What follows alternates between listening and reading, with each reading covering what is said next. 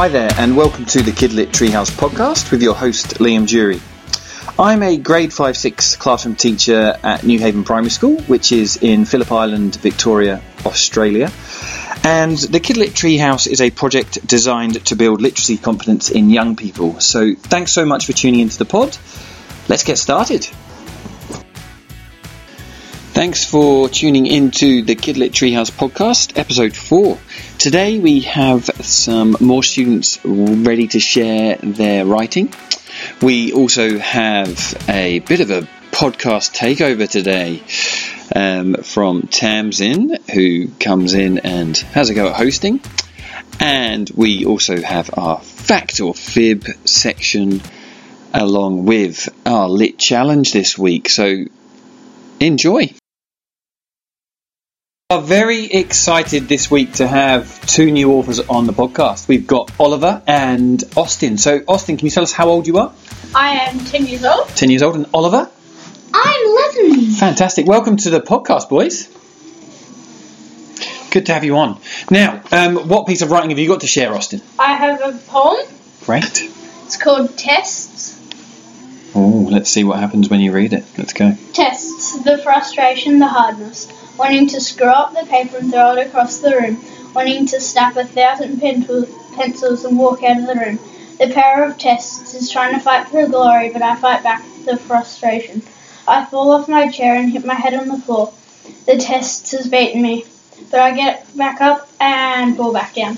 Why, tests, why? My teacher yells at me for lying on the floor, but I say it was the test. But he doesn't listen, and I have to do it at lunchtime. When I'm not looking, the test punches me to the wall. Detention! Principal's office, now! Now I'm doomed with the strictest principal ever. What are you waiting for? Go! Run! Yells the teacher. The test punches me in the face. I see my tooth on the floor, so I punch it back and make a big rip in it. Suspended for a week! To the office now! I'm calling your parents! I quickly run out of the room and run into the pole outside my room. Then run to the office and accidentally run through the office and out of school. Then I realise my test is in my hand, so I turn around and run back into school. And it punches me to the floor. My teacher storms into the office and says, "Your test results are... You're suspended!" The test punches me again so hard that I smash the window. It punches me. I punch it back and rip the entire test into smithereens. I get 1,000 paper cuts. I start running away from the test, but it puts itself together with duct tape and runs faster than me. It trips me over. I graze my knee and my hands. Wow, Austin, that is a powerful poem about tests. So I'm guessing you're a massive fan of tests. Not really. Do you agree with that, Oliver? Nope. You like tests? I love tests. You love tests, yeah, do you? Okay, brilliant. I'm sure there's some listeners out there that would disagree. Maybe some teachers as well, but very interesting. And thanks so much for sharing that on the podcast this week, Austin. So what inspired you to write this poem, Austin? I was trying to write my first type of poem like that, and I had a test that day, and I was like, why don't I write it about tests and write how bad and frustrating they are. And how did you go on in that test? I'm not sure. You can't remember? No. Okay. Well, the poem, a great piece of writing came from that, so that's wonderful to hear. Thanks so much for sharing that, Austin. Appreciate it. Okay, Oliver, you've got a piece of writing to share with us today. Can you tell us what it is? It's a climate poem. Excellent. Would you like to read it to us? It's called Climate Poem. Climate everywhere, climate here and there. Climate can be hot or cold, like the fridge you never sold. Climate is a precious thing, not like something that goes bling. Protect our climate and you will see the climate is our history. The politicians will not act, they sit in the office like a lazy cat.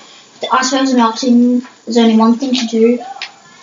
To act on climate so our sky can be blue. The land, the sky, the sea, it's all being affected. The land, the sky and sea, it needs to be protected. So put the rubbish in the bin, not on the ground, and you'll see how clean it is with no trash around. Wow, very powerful, Oliver. Can you tell us what inspired you to write a climate poem? Well, we were doing a rocket ride, and I thought, how about I do a poem? Because I haven't done a poem in a long time, and first thing that came to me was a climate poem, and I went with what was in my mind. Okay, can you explain what a rocket ride is? What's a rocket ride? A rocket ride is a 15-minute ride where you spend the whole time writing, and it can be any type of text. List, procedure, poem, persuasive text, it can be narrative, and the teacher has to do it too. Wonderful. So what did your teacher write about? Do you remember? He wrote about something he brung in for a seed. It was a shell. Okay, so he wrote about a shell. Excellent. It was in recount. Okay. Did you enjoy doing rocket writing? Oh yeah, it's quite fun. Yeah, cool. All right, thanks very much, Oliver.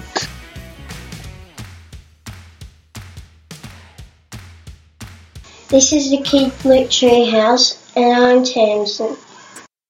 I'm taking over the podcast. I'm interviewing Mr. Jury. Mr. Jury, what is your favourite book that you have written? Oh, good question, Tamsin. So my friends and I wrote a couple of books. We wrote a book called Hipster Harry Counts, and we wrote one called Hipster Harry Goes to the Zoo. And I have to say, the one that goes to the zoo, our second book, is probably my favourite one we wrote, because there's a bit more in there. There's more words, and there's some really funny illustrations in that one as well. Good question, thank you. Where did you get your idea of Hipster Harry? Oh, well, I used to live in Melbourne, and my wife and I, when we had Flynn, our first baby, we used to go to the cafes quite a lot. And we saw lots of parents with their babies getting baby chinos, and we used to think that there were lots of hip cafes that we used to go to, and we thought we should write a book about a hip little kid called Harry, and that's where it came from. Do you have other book ideas that you want to make into a new book? I do, actually. I'm actually been making some audio books for my boys, so every night I make up a story for them. And I'm not going to give too much away because I am going to write them. So each night the boys go on an adventure, and my sons choose where the adventures take them. And I've been recording them, and I'm going to turn them into a book series. That's my plan. So I've got them all recorded, and I've just got to start writing them down, which I'm excited to do. Thank you for letting me take over the podcast. Oh, thank you for coming on, Tamsin. That was really awesome that you volunteered to do that. And maybe I might be out of a job. Maybe you're going to be the person that hosts the podcast from now on. Do I need to watch my back? I don't know. Tamsin, who have you come as for Book Week today? Juliet. From what book?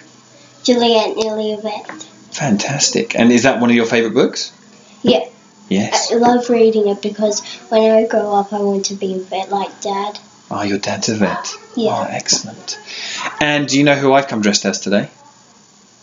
I think so. Who do you think I am? I think I know the book. Was it the Twit something? The Twit, yeah. So I've come as Mr. Twit because he's one of my favourite characters. And I've got a few, for those listeners out there, you can't see, but I've got a few bits of food in my beard pegged in. It's not very comfortable. I'm going to have to go and eat my lunch now. I'm going to make sure I clean my beard afterwards. All right, thanks, Tamsin. Bye. Bye.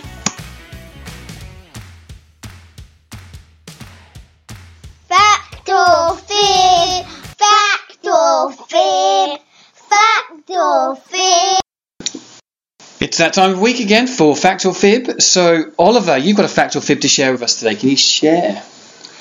My fact or fib is that Arab is the 5th most spoken language in the world. Arabic is the 5th? Yep. Okay. I'd say that's a fib. You're correct. It's actually the 4th. That's the 4th. Do you know what the first most spoken language in the world? Chinese. Chinese. Okay. Fantastic. Thank you very much for sharing your fact or fib this week, Oliver. Can you share another one, please, Oliver? Yes. Dubai is only 15% United Arab Emirati, and the rest, and 75% foreign. So more foreign people live in the UAE than... No, in Dubai. In Dubai, sorry, okay. Fact. It is a fact. Ooh. Very interesting. Or at least relatively around that percent. Around that. I'm doing well this week. I don't usually get the fact or fibs right. Okay, thanks very much, Oliver, for sharing fact or fibs this week. Yep. And thanks for coming on the show. You're welcome. The Lit Challenge this week is a bit of a different one, actually. Something I tried with my class, which came up with some quite funny results. So the challenge this week is for you to write in your writer's notebook or your journal, if you were to be a kitchen appliance, what would you be and why? So just to give you an example, a couple of students in my class said they would be a sink because it means that they could have bubble baths every day and keep nice and warm. So have a think about what might be your appliance that you would choose and have a go at writing. Send in any writing that you can to thekidlittreehouse@gmail.com, and we'll see you next week. Thanks very much.